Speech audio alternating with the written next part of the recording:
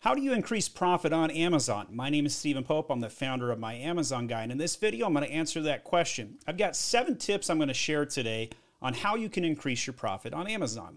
The first tip is increase your top line. Now, I'm a marketer, so I always think about growth. And if you ask me the question on a scale of 1 to 10, what my number was, 1 being profit at the cost of growth, and 10 being growth at the cost of profit, I'm probably going to structurally answer with a growth number. And many of you watching this video are probably struggling with profit, so you're wondering, why is he starting with growth?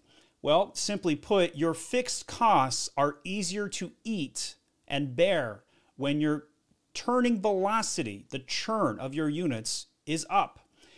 As case in point, your IPI score at Amazon is also factor based on churn, the number of units that go through the system, as well as how quickly they go through the system.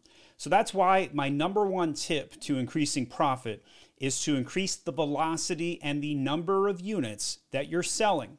Your fixed costs could include warehousing, FBA fees, the simple order or the container out of China, the COGS, as well as employee fees or agency fees, and many, many other factors. So fixed costs can definitely be way more controllable if the overall amount of revenue you're bringing in is under control or higher.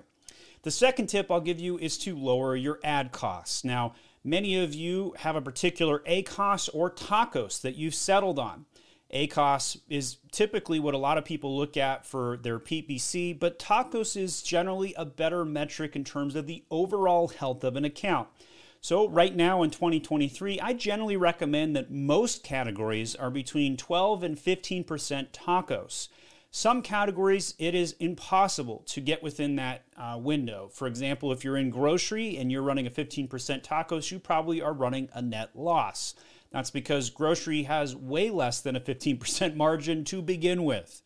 Other categories would struggle and be very happy with a 15% TACOS and are well above that. Supplements comes to mind. Frequently, you have to advertise quite a bit to even get a supplement off the ground. But no matter what your category is, if you lower that TACOS 1, 2, 3 points, that is an immediate percentage point on your bottom line. So it has to be on this list. Now, advertising costs have been going up, and that's because it's effective. The more you advertise, the higher velocity you're going to have, which is also why I put this as the second tip and not the first, because I'd rather grow by increasing my PPC spend. But at the end of the day, there is always some wasted PPC spend somewhere. So you have to find it, go in, attack, and kill it. One of the best ways to lower your ad cost is by adding negations. Negations are keywords that you don't want to advertise on, and you're going to want to check out this video next on how to add negations to your advertising campaigns. It's way overlooked. It's super simple. You could do 5 minutes of negations today and save hundreds, if not thousands of dollars. The second best way on advertising reduction is to lower your bids. You could have the same campaign budget of $100 on a campaign, but get more clicks by simply lowering your bids. Now, there is a return of investment that will cap out a diminishing return if you were at some point. But if you find that happy medium, maybe you've been averaging 0.67 on a click, 67 cents a click, and you lowered your bid down to 45 cents and you still spent that full budget, that's a pretty good sign that if you lower your bid, you're going to get more sales, which will then lower your ACOS, which will then lower your TACOS, therefore improving your margins. So those are a couple quick tips on how to lower your advertising costs. You could also lower budgets overall. You could simply pause some really bad campaigns. You could also say, hey, you know what? Stephen is a big proponent of advertising every product all the time, but in my case, it's not a good fit, and I'm going to go ahead and turn off advertising entirely for this one select product. Also, one of the other things you can do is to raise your product prices, which is tip number 3. So if you raise your prices, that is the most commonly misunderstood, most forgotten e-commerce technique. But in e-commerce, you can do 4 things: sell more products to more people more often for more money.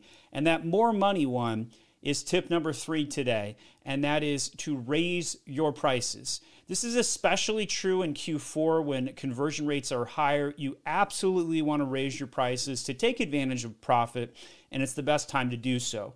We're also in a hyperinflationary period right now. That nice good old Federal Reserve, thank God bless those government agency workers who make our lives so much better by increasing inflation and mucking up the money supply by quantitative easing and other monetary policies. I love them so much. I hope they always do what they're doing and never stop.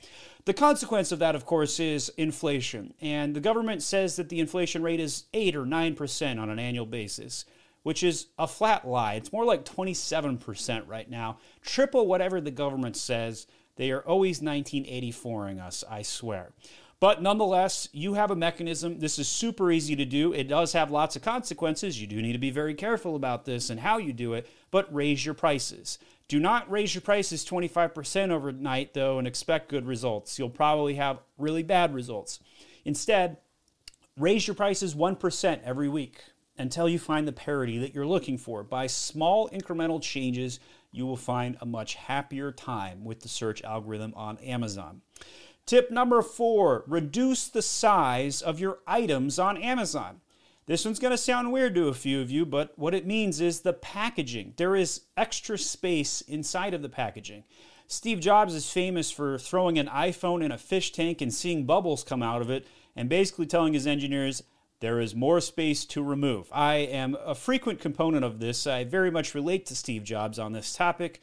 And generally speaking, I'm yelling at my IT teams to reduce the pixel space on forms and surveys and making sure certain things are above the fold, and don't make me scroll, and don't use drop-down menus. They suck.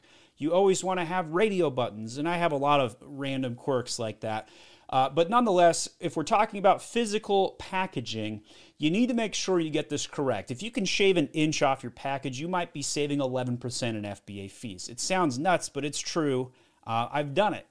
You're going to want to check out this guide specifically to go in depth on this one, but you can reduce your fees by 11%. Check out that video right there. We also made an Amazon FBA calculator. You can head on over to My Amazon Guide to check this out, which will tell you how you can get your results. We'll email them over to you. We show you the math on length, width, height to figure out how to divide all that to lower down your FBA fees. I also have help files linked right here for your convenience on how Amazon calculates its FBA fees, how to manage your inventory health report, and in-stock head start. So a lot of cool stuff there. Check out that guide next. But the long and the short is, if you can just simply reduce the space that your package takes, you will pay less in FBA fees, and that's more profit directly into your pocket. Tip number 5, utilize third parties to do your FBA and sell wholesale to them so you don't pay those FBA fees. Now, this is probably my least favorite tip, I'm going to be honest, because I think it's crazy to delegate your Amazon responsibilities to a third party, specifically off of your account. Now, if you're using an agency like Mag, I'm going to be biased and say, yeah, use us inside of your own account. But the second that you start sending your inventory through a distribution network to somebody else who loads your data to somebody else's account, be prepared for data issues. But there's going to be some guy listening to this that's more familiar with wholesale. Maybe they've always been wholesale for 25 years, long before Amazon came about. And to that gentleman, sir, you are better off using a third-party partner to navigate Amazon or hiring an agency to help you navigate it. But no matter how you slice it, if you want to avoid FBA fees, this is a quick and dirty one, but it has lots of consequences. I don't recommend it, but it made my list because it is a good fit for the 1 or 2% of people out there to get out of fees and improve your margins. Tip number 6, launch new, more profitable products. Maybe that gigantic item that you sell is a clunker and it only has a net margin after all is said and done of 5 or 10%. And this inflation is too hard and you can't raise the price because the Chinese are undercutting you and it's a problem. So what should you do? Launch a new product.